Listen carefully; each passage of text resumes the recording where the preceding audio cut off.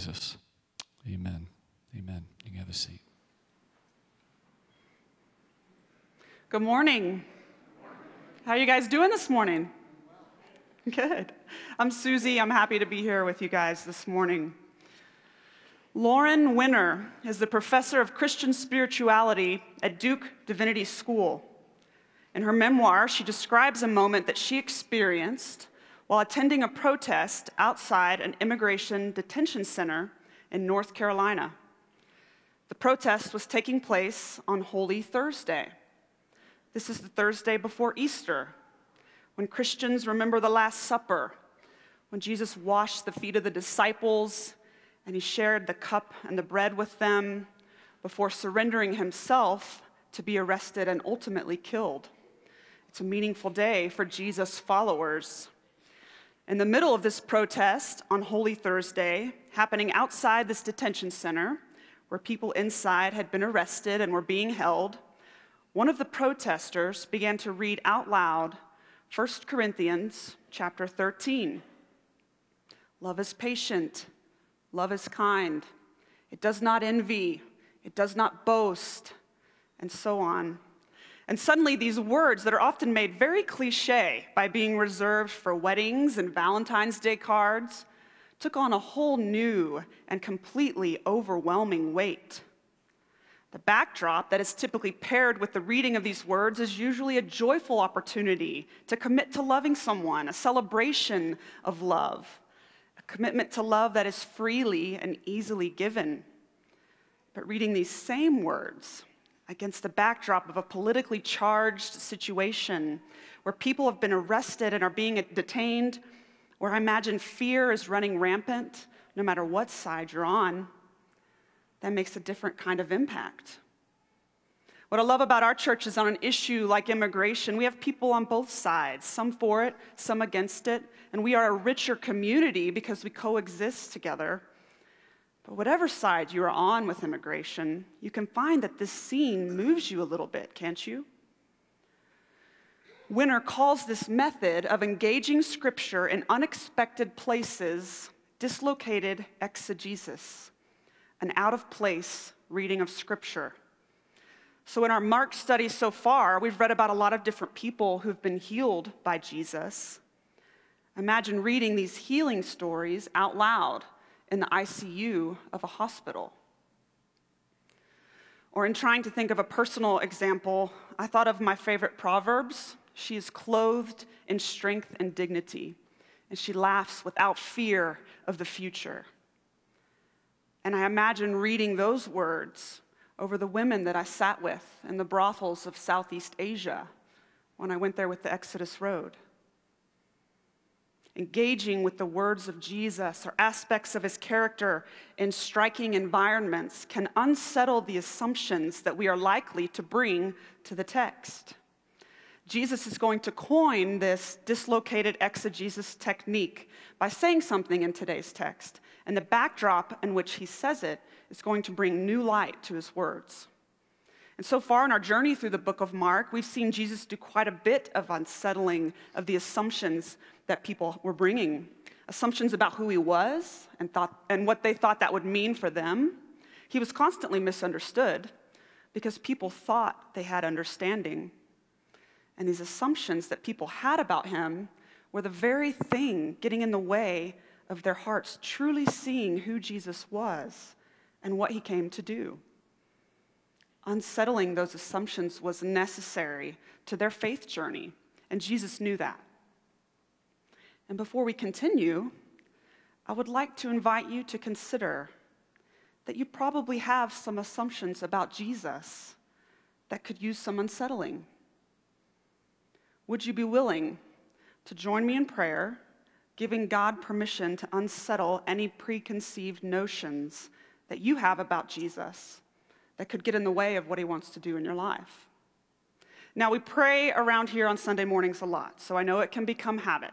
I have lost count of how many times someone up front has invited me to join them in prayer, and I nod yes. And then I bow my head, and I start staring at my shoes for some reason, and I think about lunch for some reason, and then I space out for some reason, and then they say amen, and I say amen, and I'm back. Hallelujah. Praise the Lord. I'm not the only one who does that, right? We all do that.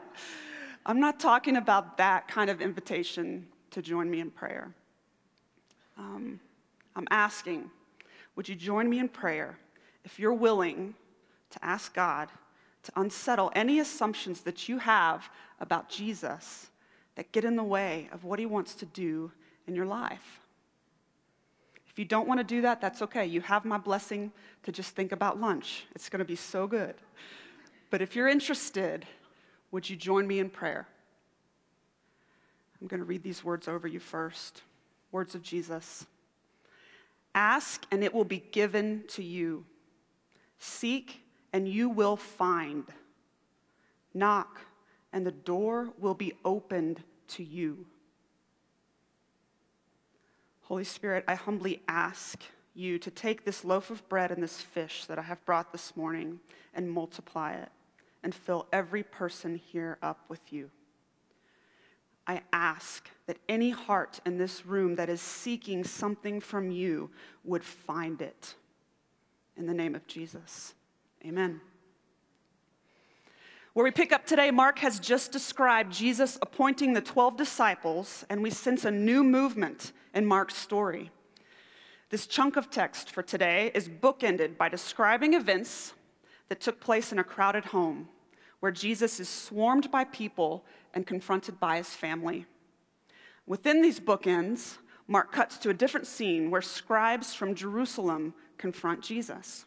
So let's begin with that first bookend.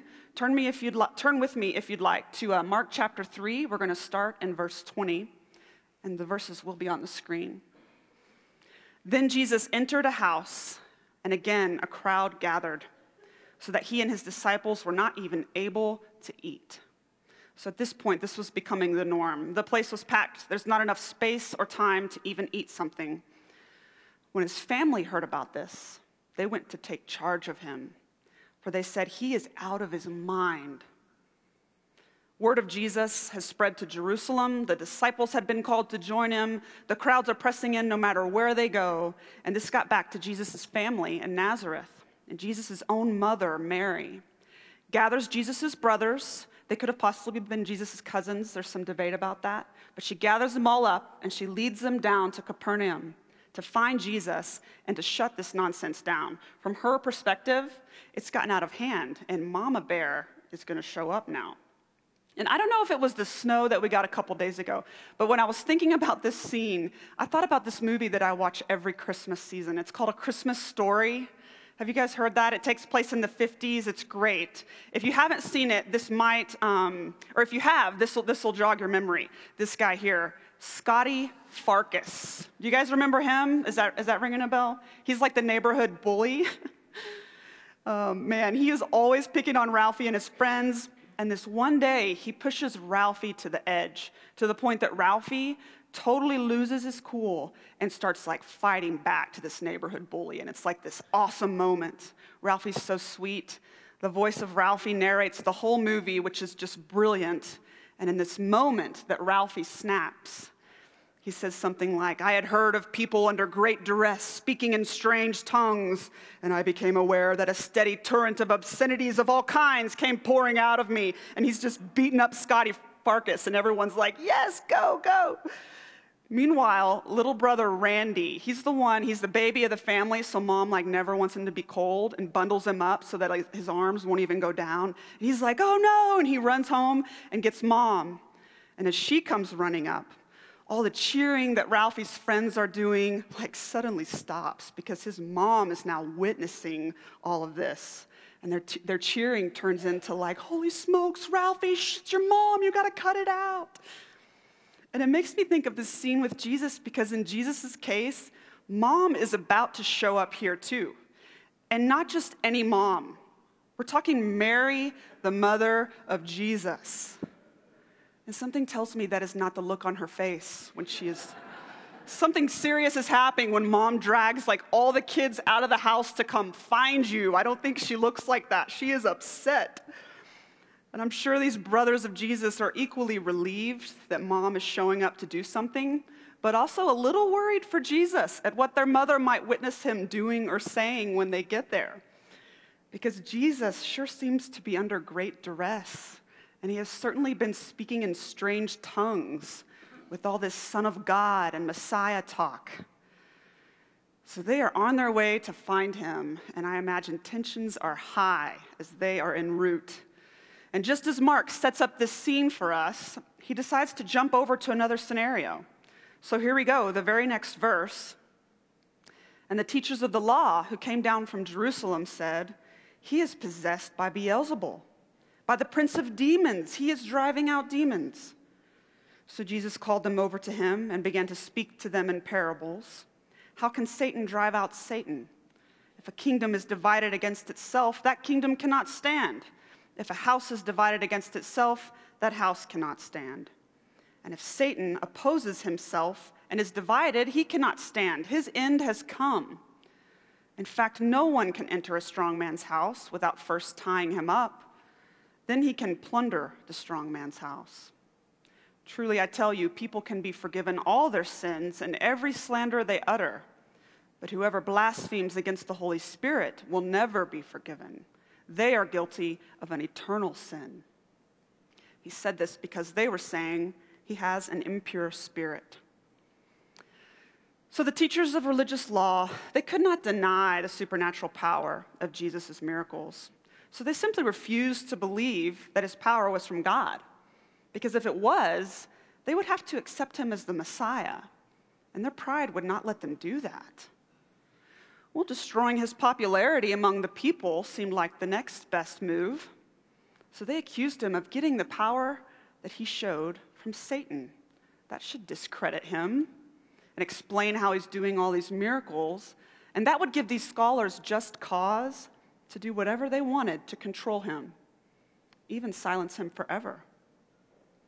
Jesus' reply to their accusation is the first time that we see him speaking in parables. And it just shows them that their claims don't make sense. If the devil is fighting the devil, then Satan's kingdom is obviously coming to an end. Jesus is saying Satan would never back this message that I'm bringing because it fundamentally undercuts Satan's kingdom. Then Jesus goes further and he says, in fact, the only way I would ever be able to get away with what I'm doing and saying is if I had already taken care of Satan. The strong man has been holding people captive long enough. Now a stronger one has come, one who can bind the strong man. And now I'm in his house, taking back what he has stolen. Jesus is saying, while Satan is permitted to work in our world, he has power over Satan. And God's kingdom is indeed arriving, the kingdom in which people who have been held captive are set free. I think this is a good place to use the phrase Jesus juke. It's like the perfect response to the silly things the scribes are saying. And it would have been the perfect place for Jesus to just drop the mic. He had this great response. He should have just stopped there. But he goes on and he says some confusing and kind of scary things about how sins can be forgiven, but whoever blasphemes against the Holy Spirit will never be forgiven because they are guilty of an eternal sin. And then suddenly every Christian everywhere and throughout all time gets a little wide-eyed and is like, oh, have I ever done that?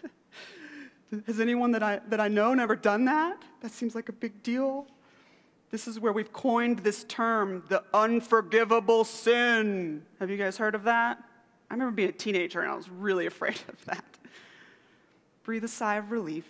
This is not something that you can do and be completely unaware of having done it. Jesus is talking about deliberate, ongoing rejection of the work of the Holy Spirit, of God himself. Jesus only ever mentions this sin that will not be forgiven twice. And both times, he connects it to the Holy Spirit. So let's break this down. What do we know about the Holy Spirit? John 15:26 says, "But when the Helper comes, whom I will send to you from the Father, the Spirit of truth, who proceeds from the Father, he will bear witness about me." So the Spirit does a lot of things, but the primary thing he does is bear witness about Jesus. So this question that we've been mulling over as we read through Mark, who do you say that I am? The Spirit is given to us to help us answer that question.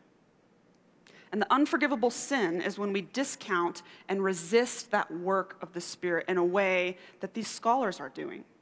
Jesus is saying to them, you have seen me for who I am, and yet your heart is so hard that even in the face of these amazing miracles, you're playing the Satan card?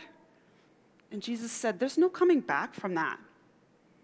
This would be like, say that you have a deadly illness that is certain to take your life, and the only doctor with the cure shows up to save your life.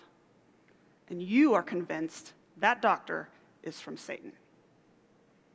So these people have seen Jesus for who he is, and they have rejected the work of the Holy Spirit in a permanent way. Okay, remember where we left off with Ralphie and the bully, Scotty Farkas. It was getting really intense there. It's getting intense for Jesus too. People are calling Jesus satanic. And his family is getting involved because they think he's gone crazy. Right after describing this encounter between Jesus and the scholars, Mark brings us back to this bookend scene where Mother Mary and Jesus' brothers are all arriving at the crowded house where Jesus is inside. Mom is on the scene, and she probably has like the crazy eyes that is like the universal language. Students, did your parents ever give you this? Like, I got this from my dad all the time. I could see it a mile away. Scare me to death. I imagine that's what she looked like. Then, Jesus' mother and brothers arrived. Standing outside, they sent someone in to call him. A crowd was sitting around him, and they told him, your mother and brothers are outside looking for you. Who are my mother and my brothers? He asked. Then he looked at those seated in a circle around him and said, here are my mother and my brothers. Whoever does God's will is my brother and sister and mother. And this is where we see Jesus use that dislocated exegesis that I opened with. Why would Jesus say that with his mom right there? He's wanting to disrupt some things, all right. He's making a statement. Now, for us Westerners, Jesus' words about family are maybe only mildly shocking. It probably depends on like what your mom is like. It's normal for us to move away from our parents and our siblings. In fact, it's probably more common for us to develop a circle of friends that we may spend more time with, that may know us better than our own parents or siblings. So while a comment like this seems harsh to us, let's be honest, we're familiar with some family distance these days. But in Jesus' world, this was absolutely scandalous talk. The family bond was strong and lasted a lifetime. Most families even all remained in the same house. And in the Jewish community, Jesus' community, family was everything, given to you by God and meant to be the filter through which you thought about the world around you and the standard through which you lived out your loyalty. One commentator, Tom Wright, says that to break that link is to undermine a major pillar in the way Jews in the first century think and feel about the world and themselves. So this is a really big deal. The pillars of family are visible, with his own mother and family standing right there. And Jesus just chops right through the whole traditional structure in one swoop. This act is meant to disrupt the way everyone there thought and felt about the world and themselves. So unless you read this part of the story as deeply shocking, then you've misunderstood Jesus. And I remember this story being a disruption to me. The first time that I really spent time thinking about it, I was just a teenager. Because when I look at this story, I see Jesus' family, who I would assume would naturally be in with Jesus, right? And then I see this crowd of people, sinners and strangers. I would just naturally assume those people were on the outs. And Jesus says it's just the opposite. Okay, I can adjust to that. Jesus is always doing this reverse economy thing. And I love a good underdog story. But it was especially disruptive to me because when I look for myself in this story, I see myself more as one of the members of Jesus' family, more than any other character in this story. This is why. I grew up in church. I grew up a pastor's kid. I married a pastor's kid. I spent some time as a pastor's wife while my husband was a pastor. Now I'm a pastor. We have our own pastor's kids. We're like taking over. Church has always been a part of my life. Always. Always known the truth about God. I've always just believed it. I've always tried to live it out. Now, I'm not saying I've always been perfect or have it all figured out. I wrestle with my faith. What I'm saying is, when you're raised around Jesus all your life, you're just more inclined to feel like you're just part of his family. And in this story, that's where I see myself. But that's disruptive. Because why does that put me standing outside on the porch of this house with Jesus inside, saying those people were his family? There's an actual porch that I can recall standing at in Minatry, Haiti. Minatry is one of the villages that we spend time in when we send a team to Haiti. We're partnered with Mission of Hope there. My oldest daughter and I went with one of our teams a few years ago. And I can recall this porch and this house so well because it made such an impression on me. The porch was just a pile of dirt, just inside this little thatch fence made of sticks and mud. The front door to this house was a dirty old sheet strung up with some rope. Just inside this house was one room. Over in the corner was a single mattress where I assumed the entire family slept. There was a tiny little table, a couple of mismatched chairs. There was a glass vase with a single flower sitting on this table. And one of the walls and the entire roof of this little home was made up of a giant, bright blue plastic tarp. These blue tarps can be seen everywhere in Haiti. They are the result of disaster relief efforts there after the catastrophic earthquake that devastated that country almost 10 years ago now. 230,000 Haitians were killed and almost 3 million affected. Disaster relief handed out these blue tarps to the countless homeless families as makeshift shelter. Their homes were toppled to the ground. These tarps were the only form of protection from the elements that these families had. Families built homes beneath these tarps. They put little flowers and vases on tables beneath them. They built walls out of sticks and mud. They made doors out of sheets. These makeshift shelters provided a sense of safety. Thank God for these tarps, these shelters. But here's the thing. These tarps were never meant to be the long-term solution for a home. After years of living beneath these tarps in the Haiti sun and heat, Haitians began to have health problems that they had never had before. For one, the brightness of the sun through these bright blue tarps, after weeks and weeks and months and years living underneath them, it began to damage their eyes, and they couldn't see. So relief efforts began focusing on getting families out of these blue tarp makeshift homes. You may remember, as part of our Christmas offering a few years ago, we were involved in an effort called Blue to Block, where we raised the funds to build 10 cinder block homes, and we moved 10 families out of these blue tarp shelters and into solid block homes. And I remember standing on the porch of this little tarp home and being so excited that this family could get to move into a real solid block home.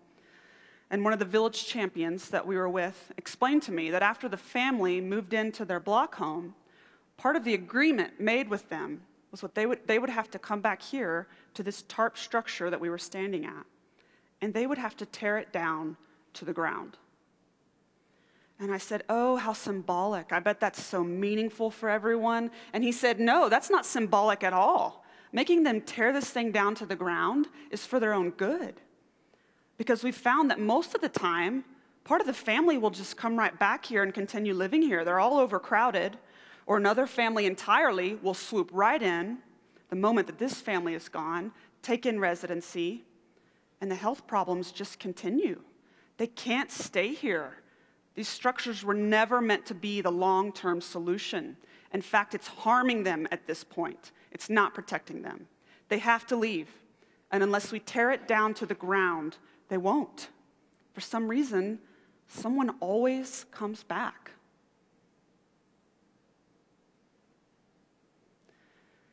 In this story that Mark shares with us, it seems important to prop the religious leaders and Jesus' family up together, side by side. Mark seems to highlight the fact that those who looked to be in great positions to make sense of Jesus had some real hurdles to get over before they could see him for who he was. I'm pretty sure that's me. I look to be in a great position to make sense of Jesus, with all my security and my line of pastors and my privilege and my knowledge. Maybe those things can actually be a hindrance to me. Meanwhile, it's the nameless people in this gospel, the people that exist off in the margins, who come off as ideal followers of Jesus. The needy, the broken, the desperate. These hard circumstances seem to open hearts in a way that security and privilege do not.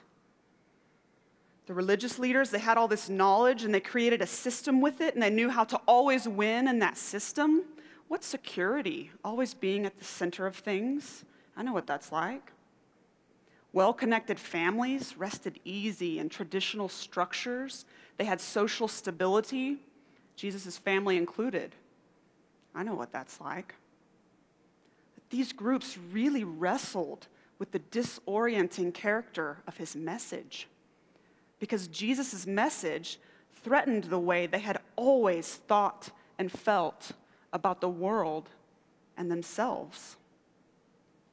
While the marginalized and the sick and the struggling are just begging for someone to crush those traditional structures and turn social stability on its head.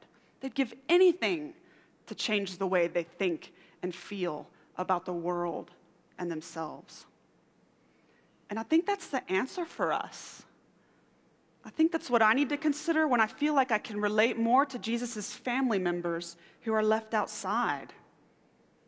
And instead of being threatened by this disorientation, can I be humble and trusting enough to let Jesus lead me to the margins? Everything I see about Jesus in this book shows me that the margins are his center. And I think that's what Jesus was trying to say when he responded with, "Who are my mother and my brothers?" He wasn't rejecting his actual family. He was rejecting a posture of introverted concern for his own life and his own people and his own circumstances. A posture like that is a structure of false security.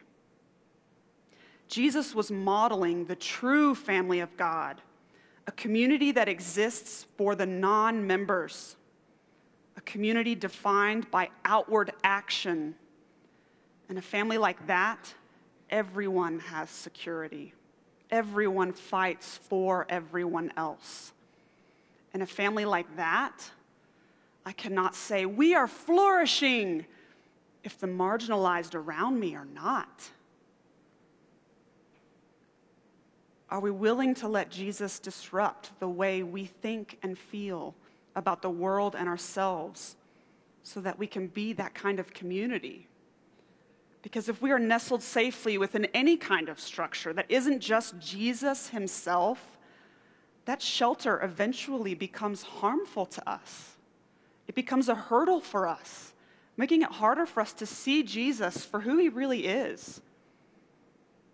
How do we, or the communities that we are a part of, so easily tend to become the very thing that Jesus was always trying to disrupt? I believe this is a message for Pulpit Rock Church and for every generation of the church to come, because sometimes we turn church into a blue tarp shelter. We do that when we just start going through the motions.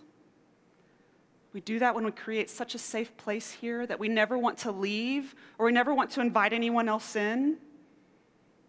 We do that when we show up week after week without expectation. We do that when church just becomes something we do and not something we are. And what I'm learning here at Pulpit Rock with you is to resist that. I'm interested in the life-changing Jesus that we're reading about here. I want to show up here at Pulpit Rock Church in Colorado Springs in the year 2019, and I want to expect the Holy Spirit, the same Spirit that hovered over the darkness upon the face of the deep. I want to expect that Spirit to show up when we gather and to bear witness to this Jesus that we're reading about and whisper words that comfort me when I'm in despair and words that disrupt me when I'm on cruise control. I want that Spirit to lead me beyond myself, to lead me to life-changing action outside these walls. That's the church I want. I don't want to play church. I've spent too much of my life doing that. That's a blue tarp makeshift structure.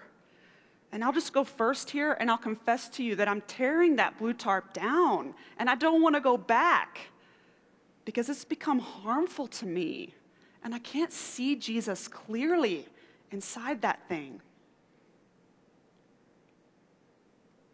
I was having coffee with a friend last week, and we were talking about the disruption in our lives.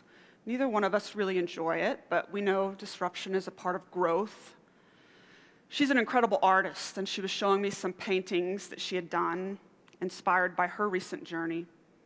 And they were this amazing mix of like darkness and beauty, and it really just stirred my spirit up. And I remembered something that I had read somewhere about art, and I shared this with her. Truly beautiful art should afflict the comfortable and comfort the afflicted.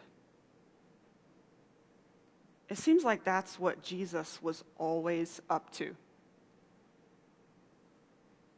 I know there are afflicted people here today. Do you feel as if you only ever exist in the margins? Take heart, because that's Jesus' favorite place to be. His love seems to be able to speak louder there. I pray that the Spirit is bearing witness to the balm that Jesus is to your affliction.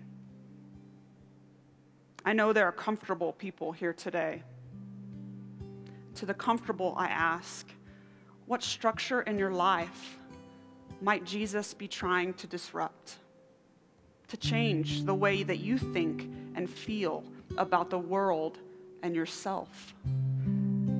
Is there a structure that you've built that you now find your identity in, and it's become harmful to you? Maybe you didn't build it. Maybe you were just born into it, and you never even knew it was there until Jesus showed up. He's inviting you to tear it down so you stop going back. Jesus comes into an established structure, an established way of thinking, and he says, you don't belong to this structure. You belong to each other. Are you comfortable? And so Jesus' message is afflicting you in some ways. Pay attention to that affliction, because that is where you are not free. Are you afflicted? And so Jesus' message is comforting you. Pay attention to that comfort, because that is his Holy Spirit bearing witness to you, the power that Jesus has to make you whole wherever you find yourself. Jesus wants to lead you home. I'd love to practice what Becky introduced to us earlier in the service, just some silence and space for the Spirit to speak. I invite you to just listen, and then whenever you're ready, respond however you feel led to. You can sing, you can light a candle, you can write a prayer at the prayer wall. We want to invite everyone to the table this morning, but I want to be clear about something. This isn't our table. This is Jesus' table. He sets it for all of us. He invites all of us to it, to draw us out of our false securities, to draw us in from the outside.